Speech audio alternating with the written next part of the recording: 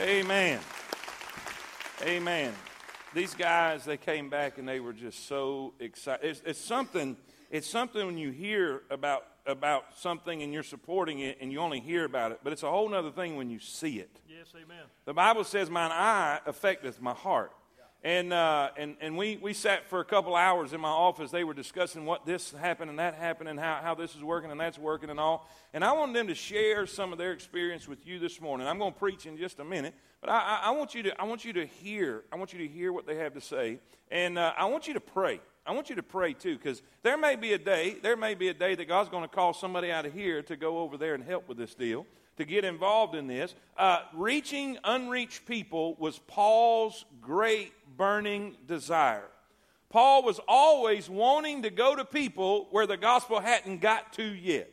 He did not want to come behind people. Basically, he's saying, I want to reach people that's never been reached. And you know what? If that was his desire, that should be our desire. Amen? So, without any further ado, for you new people here today, maybe you haven't been coming that long. I know we've got some that's only been coming a couple of weeks. This is Brother Jeff Robertson. He is our missions and outreach pastor here at Temple Baptist Church. He runs Life Recovery and all of that, and he can just say just a small word about that, just because you can do it better than I can. And but he's going to come and share a little bit about the Mightily Alliance, and then Brother Dustin Phillips. He is our administrative pastor here at Temple. He is the smart guy. Sometimes he seems a little blunt. Sometimes he seems a little bit in a hurry because that's usually because his hair's on fire. Say amen right there. And he's got a ton of stuff to do, so don't let that bother you if you need. He's the guy with most of the answers. Amen? So how many of y'all are glad these two God put in this place to help us with this church? Isn't that great? Amen. Brother Jeff, you come on. Man, I just want to thank the Lord for a great week. You have events in your life that are monumental. Children being born, marriage, and this may sound crazy, but this week I rank right up there with those type of things. This is a life-changing event for me. I've always believed in missions, but this is the first time I've ever seen it firsthand and really been exposed to the people that we were helping and where our money was going and what it was being used for. One of the things I didn't understand is exactly who the Mightily people were. I knew it was a group of people, but after I got there, I got a better understanding about it. And you see this slide here. It's a language group. It's almost like an ethnic group of people that is made up of the northern part of India and the southern part of Nepal. There's 33 million people that make up the Mightily group. Let me put that into perspective for you. The state of Texas has 27 million people in it. Mightily is a larger group than Kentucky, Tennessee, Alabama, Georgia, and Mississippi. So it's bigger than the Deep South. This is a large, extremely large group of people that's 99% Hindu. And basically what that means is 99% of that 33 million is on their way to hell, because the Bible teaches us that there's only one God and there's only one way to heaven. And it is our job as people who have been exposed to the gospel and been blessed with the opportunity to have the gospel to get that message to them. That's what God's entrusted us with, is to get the message to these Mightily people. All right, so my job is to kind of explain the trip, where we went, what we saw. Jeff's going to do a lot more of the why we do it, the structure of the alliance. So basically, we're based out of Kathmandu, which is in the central part of Nepal. So the first day there, we went basically from Kathmandu down to Jankampur, and we went out of the airport, if you call it this. Now, this airport here had birds flying around in it, and no computers, none of that stuff. It was just very much rustic as you can get. I mean, pigeons everywhere. It just was crazy, all right? And then we got in this little tiny airplane, which it was called Buddha Air, so I was like, oh, this is kind of scary.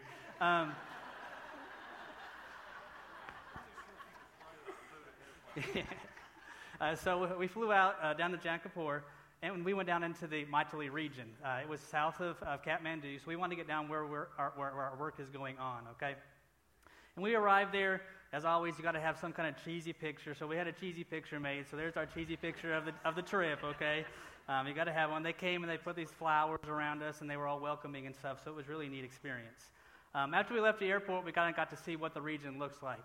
It's made up of villages, towns, and cities, all right? So a village is probably a couple hundred to 1,000.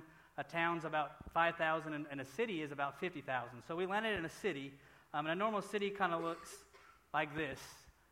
Just buildings, people selling stuff on the streets. Most people walk. If they don't walk, they have a motorbike. So it's very hard to get around. Very few paved roads. There was one highway that was paved. Everything else was dirt. And you think our dirt roads are bad? You have no idea. I mean, there's holes this big in their dirt roads. You're just going like this the whole time, getting sick in the back of the truck because I was stuck in the back. It was no fun. A normal village looks like this, as you can kind of see. Very few of them have power. Most of them have some type of running water. They have a well of some sort, but there's no sewer, so you can only imagine the smell that goes around. And most people don't have a real kitchen. This is a kitchen. This is a normal kitchen in a village. As you can see, they have a little cook stove in the back, and they do stuff with wood and with whatever they could find, straw, that kind of thing. And every village we go to is why we're there is it's Hindu. So every village has some type of Hindu temple. This is what they look like. So they go here daily and give alms, give prayers, whatever it is to try to make themselves get to heaven. So that's what we're fighting over here. The Hindu religion has been there forever compared to Christianity, and this is what they do on a daily basis. So, as we said, Dustin's telling you about the trip. I want to tell you more about the organization. These pictures of these men that we're showing here. The important thing about the Motley Alliance and the program is that you want to put it in the hands of the people who are there. Otherwise, if Americans go over there and we run it, then they become dependent upon us. The good thing is that there are some really quality people there. The Continental Director, Fred G. John, is a guy that I could not have been more impressed with a guy and more inspired by an individual. He's extremely educated. The gentleman in the bottom left, the short ball-headed guy between Dustin and I, he has 4 master's degrees. He's an attorney. I forget the other 3. He's got more degrees than a thermometer. He's a smart guy. The guy on the right is working on his doctorate degree. He'll be here in America in October working on some things on his doctorate. So these are guys that are the cream of the crop, and they are really involved and inspired about this program, and great leadership from the nationals and the people that are on the ground there that the indigenous people there can look to and respect of their own people.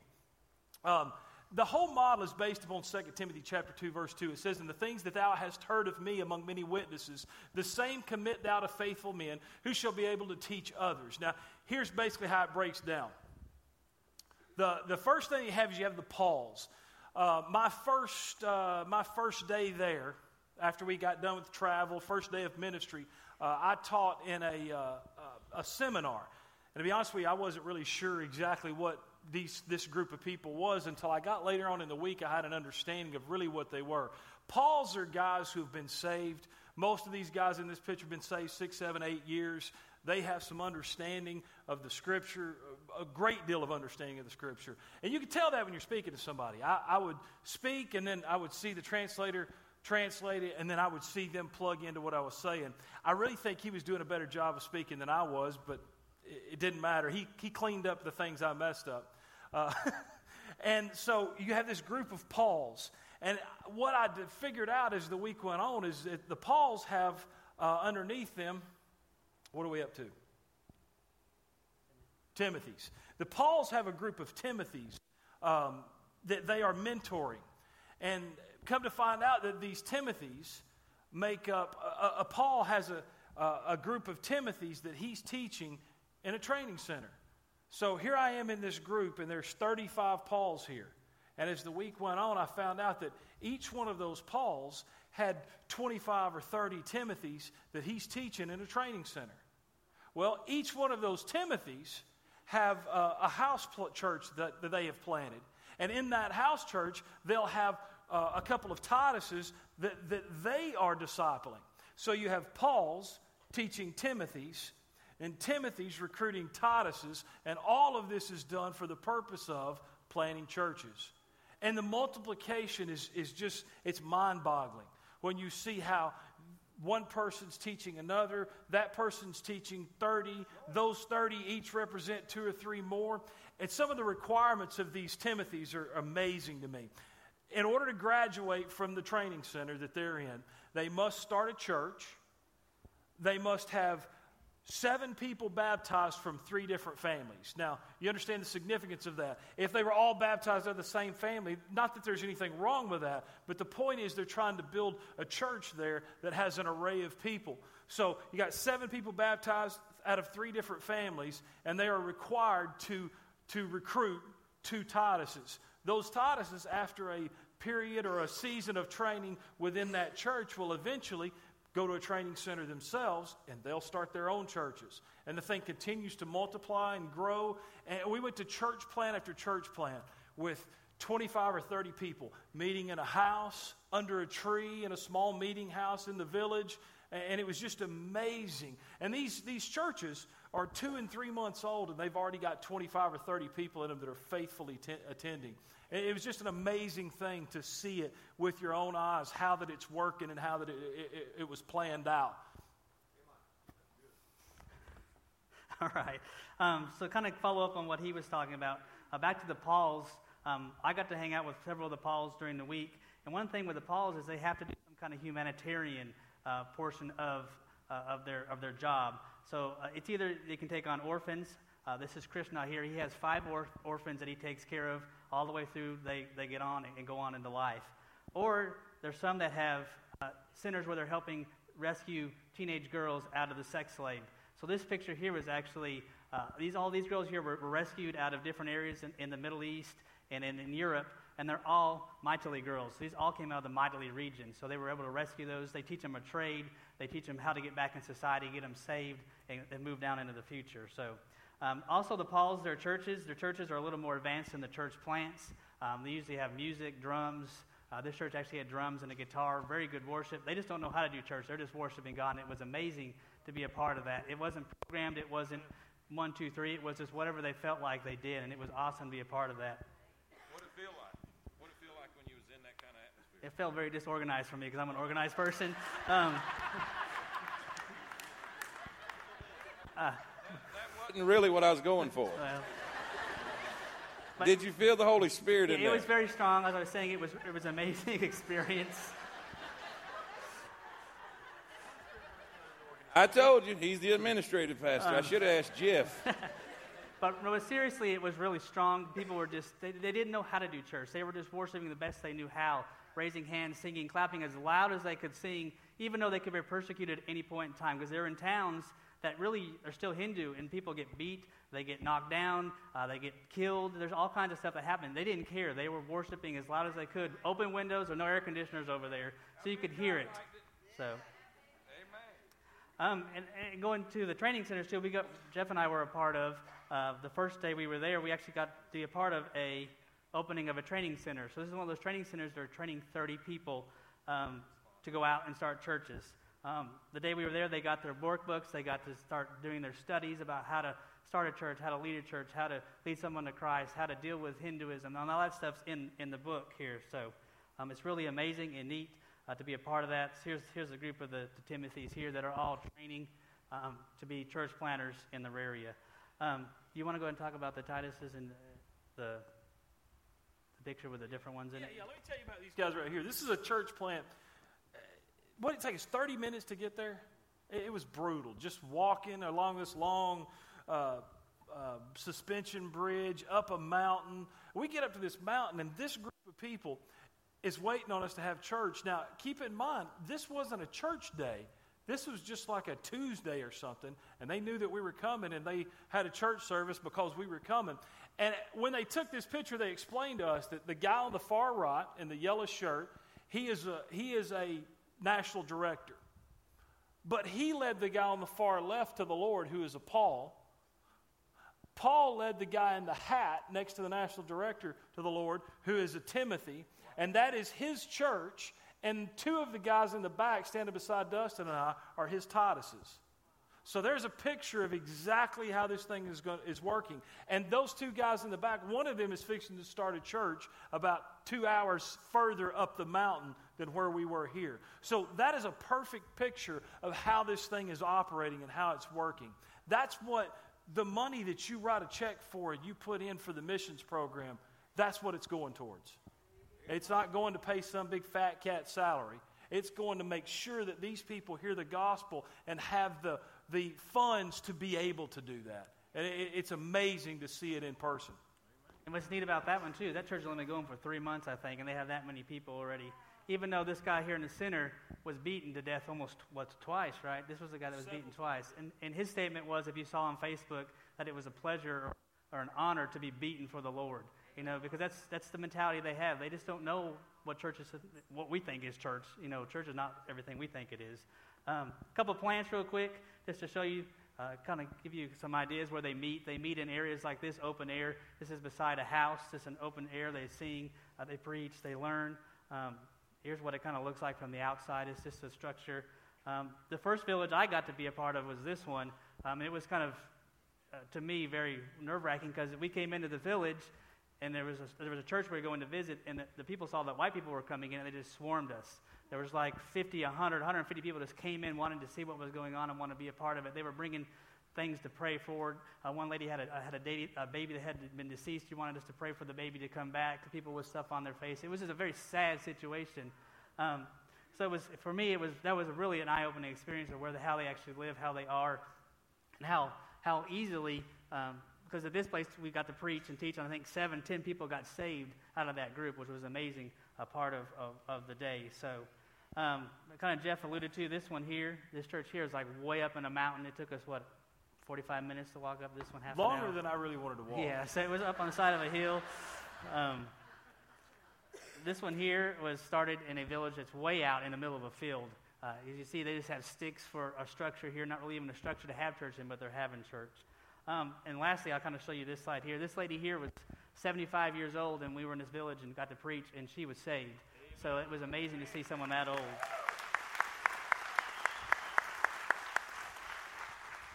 So I'm gonna stop with this, but we went on the last day to a Hindu temple. You can jump into this whenever that you want to, but it's to see what people have been brought up and how their culture is. And basically, it's very, very sad that we were there a day. They were actually taking a person that was deceased and doing the rituals with them, putting the milky water on them, and all the stuff they think they need to do to get someone into heaven. It was really, really sad to see all that they go through when they can have Jesus Christ their Savior.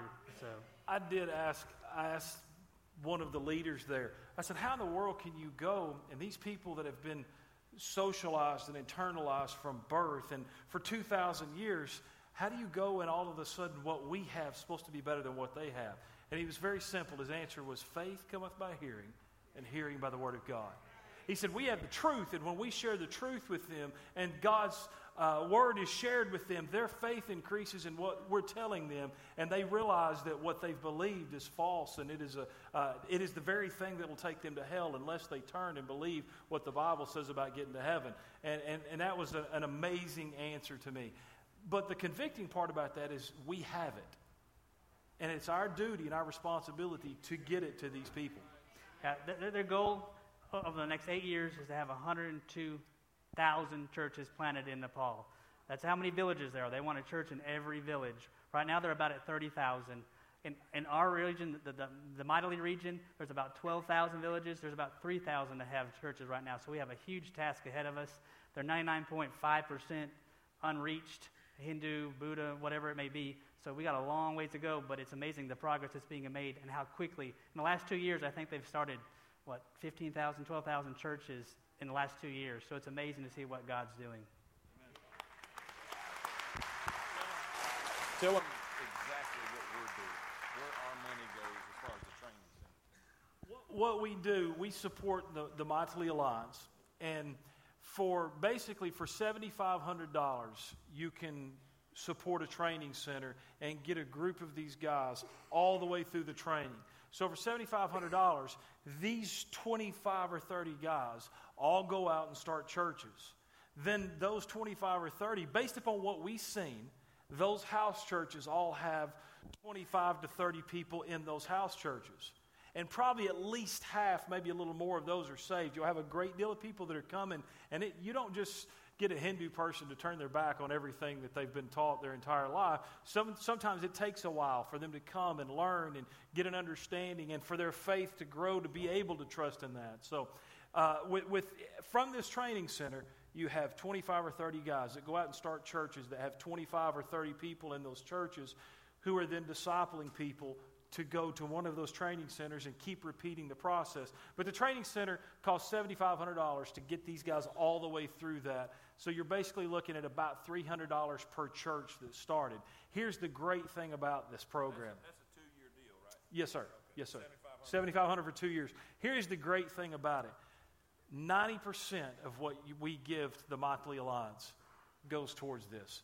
There's only a 10% portion of that is administrative costs. And if you look at it, if you look at the standard across the board of missions work, that is amazing. Yeah. That 90% of it is being used to spread the gospel on the ground. Listen, here's the thing. We've got to understand this as a Christian. As a Christian, we have to understand the only thing that we can take to heaven with us is someone else. We can't take our toys. We can't take our houses. We can't take our suits. We can't take the things that we live for. We live for.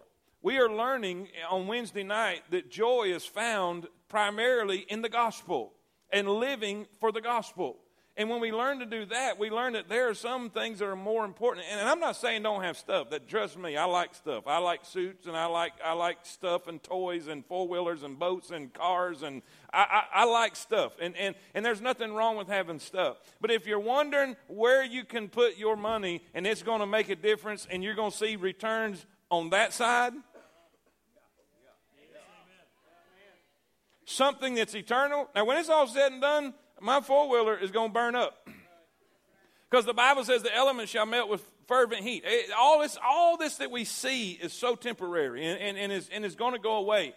But the Bible says, lay up your treasures in heaven. You say, how do I do that? This is a tangible, touchable, seeable way that you can lay your treasures up in heaven. There are people in this room right now that it would not be no skin off of your back whatsoever to sponsor one of these training centers all by yourself. Our church has been doing, I think, 2 of them. I don't remember what all the numbers are, but we've been doing it for several years now, getting this out. So you're already responsible for this. But what if we did more? What if we were able to do more? What if we were able to do more than that? And this is what I found out. The more I've given, and we've been doing this, and I'm not saying, I'm just saying this to show the Bible true. Our family has been given more through the building program, through missions that probably we've ever had in our life. And God has been blessing us in such an incredible way. I can't even explain it to you. But I want you to know what's happening here. I want you to know where your generosity is going, how it's going to work, not just so maybe you might be touched to do something more, but maybe, just maybe, you might get involved in what's happening. Where do missionaries come from? You're looking at them. Where do the pastors come from? You're looking at them. I was called from my home church. Brother Travis was called from his home church. Right? We were just going to church, minding our own business, and God said, I want you to go. Amen. Does that make sense? Isn't it quiet now? I remember the first time that preacher pointed out to me when I was a little kid and said, I want that boy to be a missionary. It scared the Julio out of me. Say amen. I don't want to be a missionary. I don't want to be. And you know what? I found out that the greatest place, the happiest place, the most fulfilled place I could ever be is in the perfect will of God. Amen. And all God's people say it. Amen. Is that all y'all want to say? Yes, all right. Have a seat. Grab your Bibles. Grab your Bibles while they prepare this video. Grab your Bibles and turn to Romans chapter number 1. Hey, give me my clock too. Let me see what time I got. You belong to God. He made you. You exist for Him. The unwasted life is the life that puts Christ on display as supremely valuable.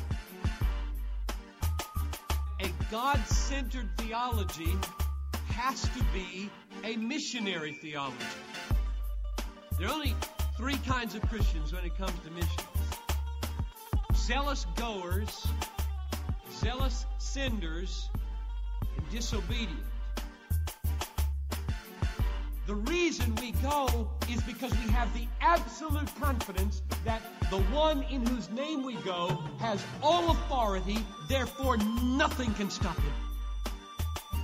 The need of the nations who do not know the name of Jesus is an immeasurable need. It's an infinite need 2.6 billion people live in unreached people groups. It seems to be woven into the very fabric of our consumer culture that we move toward comfort, toward security, toward ease, toward safety, away from stress, away from trouble, away from danger, and it ought to be exactly the opposite. And all God's people say it. Listen, Romans chapter number 1 in verse number 14. Romans 1 and verse number 14. We are going to hear the words and read the words of a man who was at one time very wealthy. He was a man at one time who had a lot of fame. He had a lot of popularity. In man's eyes, he had it going on. I mean, he had everything you'd want to have, and he was very popular. He had a lot of education. He was highly educated. He just had what man thinks you need to have to be happy, to be joyful, and to have what and be satisfied. That's a good word, to be satisfied. But the day that Jesus came into his heart, the day that Jesus came into his life, the day that Jesus arrested him on the Damascus road, somebody say amen. He was on his way to destroy Christians. He was on his way to fight against this new cult, which was called Christianity. He was a very religious Jewish zealot, and that day, Jesus touched his life. That day, Jesus saved his soul. That day, Jesus forgave his sin. Paul, who said, I am chief among sinners, he said, I am the least of the saints. He said, the reason that the mercy that I have found and the mercy was given unto me is so that everybody can see. If God can save me, he can save anybody. And this same man lost everything. He lost everything. He lost his wealth. He lost his popularity. He lost his standing in society. And according to Philippians, he said, I count it all but dung. I count it all but dung. In other words, when I look at the riches of Christ, when I look at the greatness of our Lord Jesus Christ, and I look at his glory and his splendor and what I have received in Christ, everything I have lost, it's nothing but fertilizer. And all God's people say it. Listen, Paul went through so much stuff, but he had a focus. He had a desire. He had a drive in him that was unlike any other. And this is what he says in Romans chapter number 1. It says in verse number 14, he says, I am debtor, both to the Greeks and to the barbarians, both to the wise and to the unwise. So as much as in me is, I am ready to preach the gospel to you that are in Rome also. For I am not ashamed of the gospel of Christ. Read that with me. For I am not ashamed of the gospel of Christ. For it is the power of God unto salvation to everyone. Say that with me. To everyone that believeth, to the Jew first and also to the Greek. For therein, what? The gospel. Therein, in the gospel, is the righteousness of God revealed from faith to faith. As it is written, the just shall live by faith. You don't get in by works. You don't get in by good deeds. You don't get in by accomplishments. You don't get in by paying a certain amount of money. The just shall live by faith. We are saved by faith. We live by faith. We accomplish what we do by faith. God is looking for faith. For by grace are you saved through faith. Without faith, it is impossible to please God. It is by faith in the Lord Jesus Christ. Amen. He said, I'm not ashamed of the gospel. It is the power of God unto salvation. And then he says this. With all these verses, 14, 15, and 16, he says what he is. And then I believe there's some motivation behind this. Verse number 18. For the wrath of God is revealed from heaven against all ungodliness and unrighteousness of men who hold the truth in unrighteousness. Father, bless your word. In Jesus' name we pray. Amen. Listen, time has gone by. Missionaries have come. Missionaries have gone.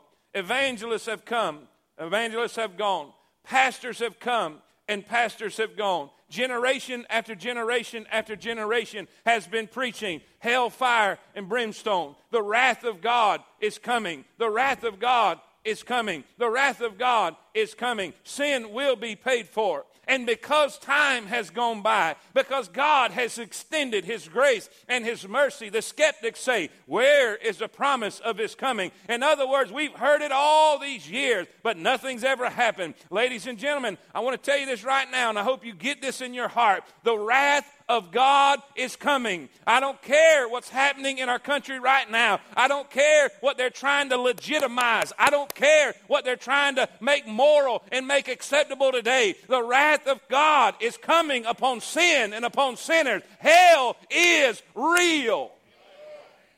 There is a hell. There is a lake of fire. There will be a judgment one day. There will be a great white throne judgment where people whose names are not written in the Lamb's book of life, they will be cast into hell because they are not saved and they don't know the Lord Jesus Christ. He said there is real wrath. God will punish sin. And then he says this is where I want to take our thought for just a moment. He says this, number one, he's writing this letter to the Christians in Rome that's already there, and he says this, I am debtor. I am debtor. In other words, I have a debt. I want to use the word, I have an obligation. I want you to see this. Just a couple things we'll read this morning. Number one, I want you to see the obligation. Say that word with me. The obligation that he felt. The obligation that he felt to get the gospel to those people. Do you know what I'm afraid that I see in a lot of Christians today? They are saved and they're happy about it and they're satisfied with it, but they feel no obligation to get that same grace, that same mercy, that same gift of salvation, that same love to someone else who does not have it. We are sitting in our churches. We are comfortable. We are kicked back. Hey, I'm going to heaven. My kids are all right. My grandkids are all right. Hey, we can sit back and just wait on Jesus to get here while people are dying and going to hell every day, and they feel no obligation whatsoever to get the gospel to them that's never heard. Yet they forget that somebody told them. Somebody shared with them. Somebody gave them the gospel. Somebody gave them the good news. And if somebody gave you the good news, you should give somebody the good news. He said, I feel an obligation. I feel a God. I'm talking about so much as to say this. 1 Corinthians 9:16. For though I preach the gospel, I have nothing to glory of. For necessity is laid upon me. Yea, woe is me if I preach not the gospel. Can you feel this obligation? He says, I've got to preach the gospel. I've got to tell somebody about Jesus Christ. I've got to share it. I'm a debtor. And then he says the barbarians and the wise and the unwise, the Greek. Basically, he's encompassing the nations here. The nations. He says, I have an obligation to share the gospel with every creature. Every creature. Two things I believe motivated him. One was his conversion. I believe because of what he received gave him an obligation to share what he had. In other words, because of his ownership of the gospel. Paul's ownership of the gospel created an obligation with the gospel. Because he knows this good news of what God has done in Christ, he must spread this good news of what God has done in Christ. Does that make sense? In 1849, a young lady by the name of Harriet Tubman escaped slavery. She escaped slavery. She had physical issues at one time. She was hit in the head with a 2-pound weight that caused seizures and issues with headaches and that type of thing. She just had physical problems there. But she made up her mind she was going free. In 1849, she escaped. She made it into an area where she could be free. And then she decided to go back and get someone else. She was free. She didn't have to go back. She didn't have to risk her life. She joined the Underground Railroad, became a conductor on the Underground Railroad, and was responsible, some say hundreds, some say thousands, but responsible for many, many people being delivered out of slavery, being rescued out of slavery. Listen, at one point, they had a $40,000 bounty upon her head. And she could have just went and had her own life. She could have went and enjoyed her freedom. But because she was free, she felt an obligation to help others get free. And what I'm trying to tell you this morning, I know you're saved. I know you're born again. I know that you are free. But I'm praying to God that God would put something way down deep in your soul to feel an obligation to get what you have to those who don't have it. He had an obligation. He said, woe is me if I preach not the gospel. I've got to go. I'm obligated. I'm a debtor. I've got to go share what I have. What I have is too good to keep to myself. What I have is too important to keep to myself. What I have is so necessary. Somebody say amen. Paul said, I am obligated with the gospel. I've got to go tell somebody. If we can put it in a way that we can understand it, this is what the American church is doing. The American church is driving up to a bridge and seeing the bridges out over a gully and then driving around and watching people go past them and not saying a word. That's what's happening. Now, you say, well, I can't go to the Mightily Alliance. But you can go across the road. We can go across town. Okay. Number two. No, I'm going to say one more thing. Put that song. Do you have the Psalms? The one? No, I don't think I gave that one to you. Here's what the Bible says in Psalms. Just trust me on this. Psalms 107 says, let the redeemed of the Lord say so, whom he hath redeemed from the hand of the enemy. Now, how many of you have been redeemed? Come on, raise your hand. Raise your hand. That means you've been set free from the enemy.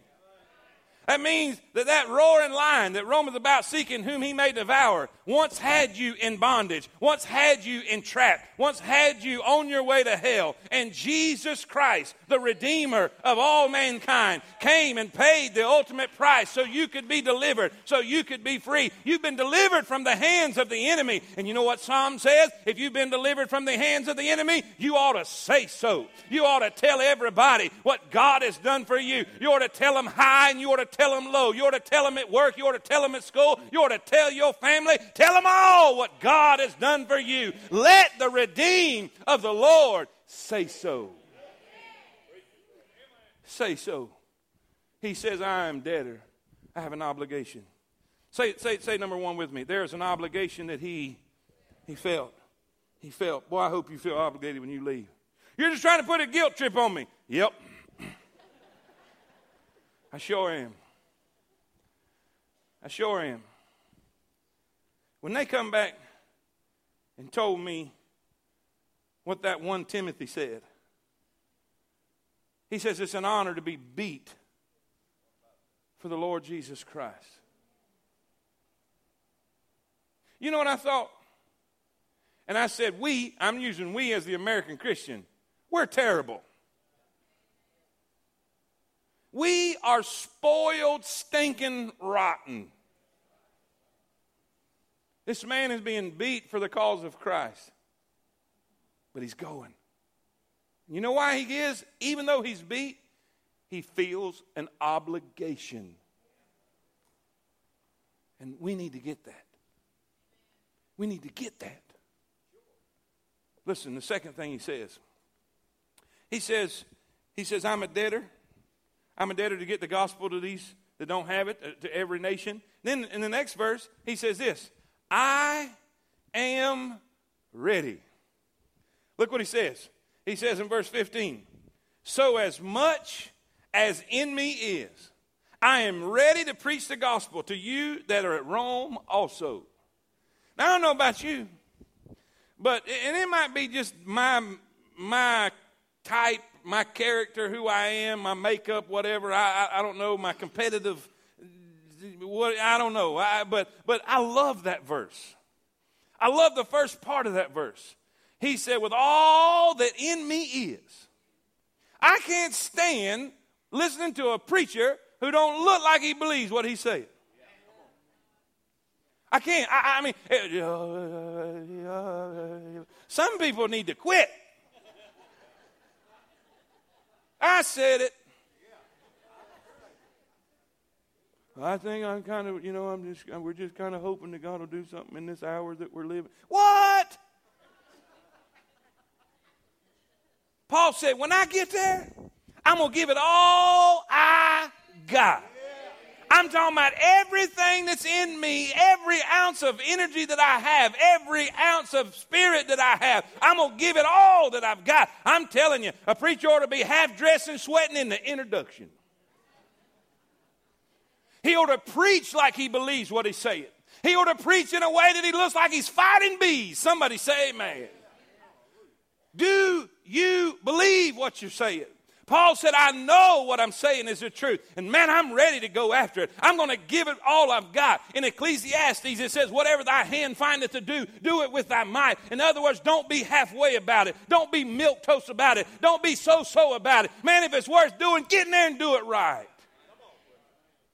He not only said, I am obligated, but here we see there's an eagerness. There's an eagerness that we see. He is excited about it. He is eager about it. There's one thing to be obligated, and there's another thing to be eager. Being obligated says I have to. Being eager says I want to.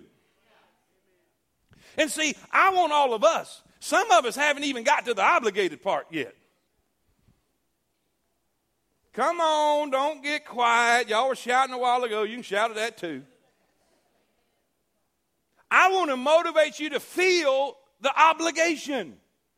I need to do this. Well, if I do it because I have to, probably God's not going to bless it. Yeah, he will. I don't care why you do it. Even if it's just out of obligation, do it anyway.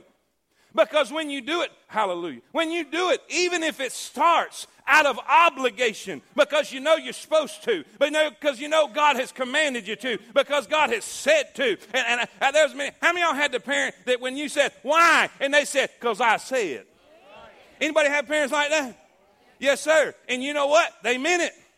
And what that means is you don't need no explanation. I'm not going to give you an explanation. You just do what I said to do. That's obligation. And Paul said, I don't need no explanation. I don't need no reason. He said it. That settles it. I'm going to get it done. I'm obligated. I'm going after it.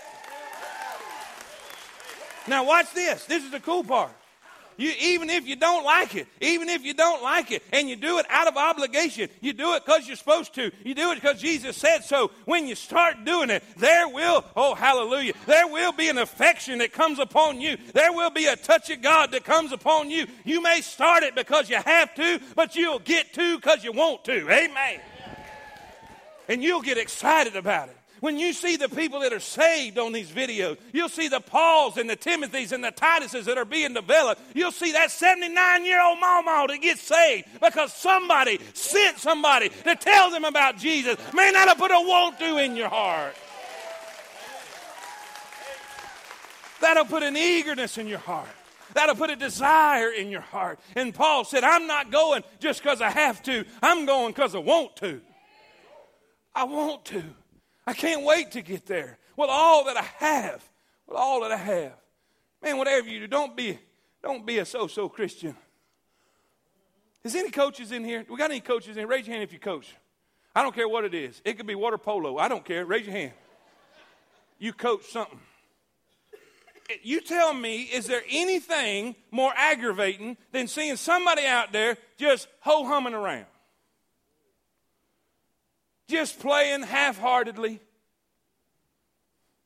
I would rather put a goober in that cannot even see the rim than somebody with all the talent in the world when he's just not taking it seriously, not going 100%. I'd rather see somebody that's excited, that's working hard. Listen, let me tell you something. Hard work will outdo skill when skill don't work hard. Are you eager? Are you eager? We got Easter coming up. How many are you going to be responsible for?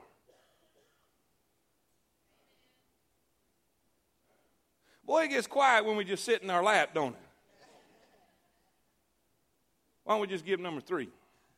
I'm out of time. Don't you see the obligation he felt, the eagerness that he showed? And this is what we got to get. This is the problem. This right here is the problem. He said, for I am not ashamed of the gospel. Let me tell you what's wrong with it. Some American Christians, they're ashamed. Now, I mean, I know there's no getting around that. When you have to sit over your hamburger, blessed be the Lord in Jesus' name, amen.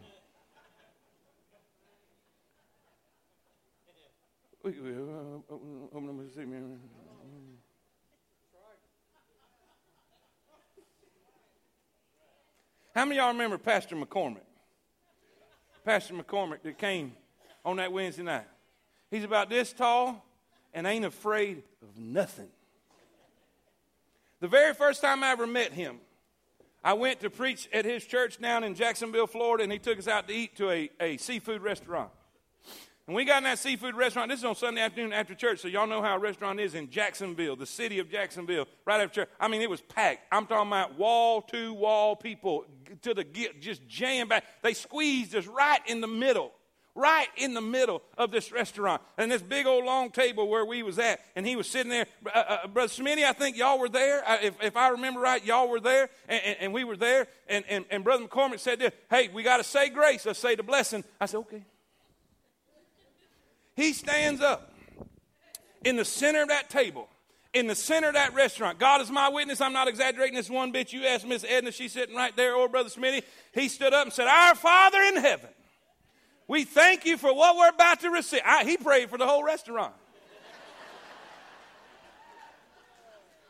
I don't know if he felt like they hadn't said theirs yet and he was going to cover it for them or what, but he prayed for the whole restaurant.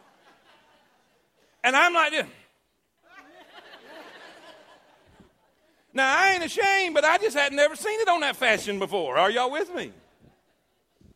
Let me ask you a question. Are you ashamed? Now, to understand this verse, and I got to hurry, but let me just read you something to really grasp this. He said, I'm not ashamed of the gospel. What is the gospel? The gospel is that there was a man who died on a cross, who was crucified on a cross. He was put to death on a cross. And according to the gospel, that man on the third day got back up. And our hope is in that promise. Our hope is in that message. Our hope is in that truth. He said, I'm not ashamed of that. Why would he be? Watch this. Let me read this and we'll pray. Why would Paul even be tempted to be ashamed of the gospel as he contemplated his trip to Rome? For one thing, the gospel was identified with a poor Jewish carpenter who was crucified.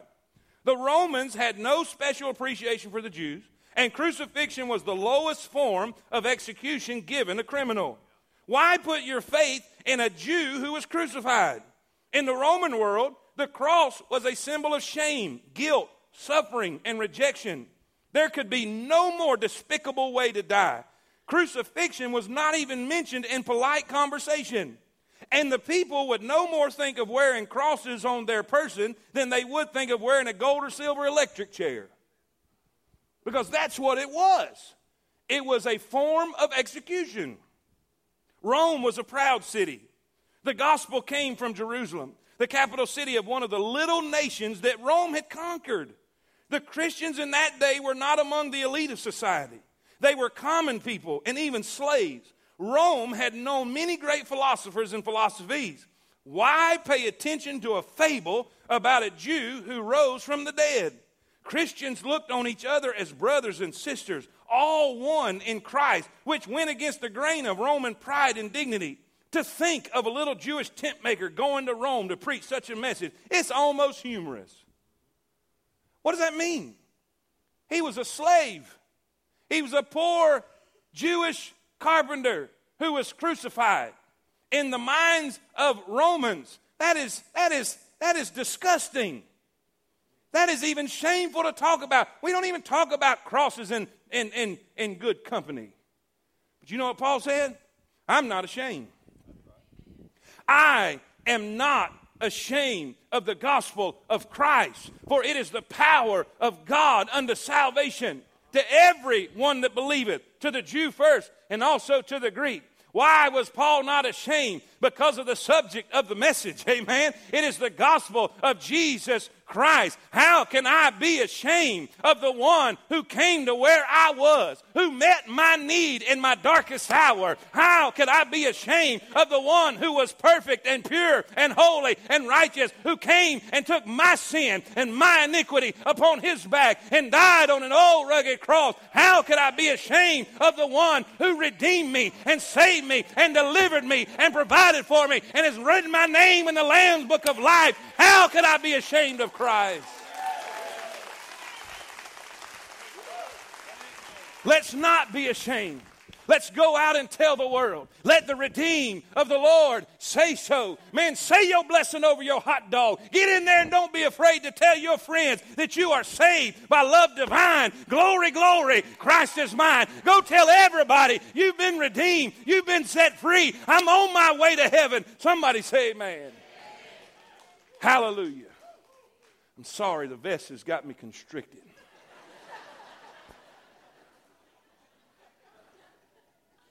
Let me ask you a question. Are you ashamed? Are you ready? Are you eager? Let's go get them. Let's go get them. There's sinners everywhere. I know, I saw them uptown this week.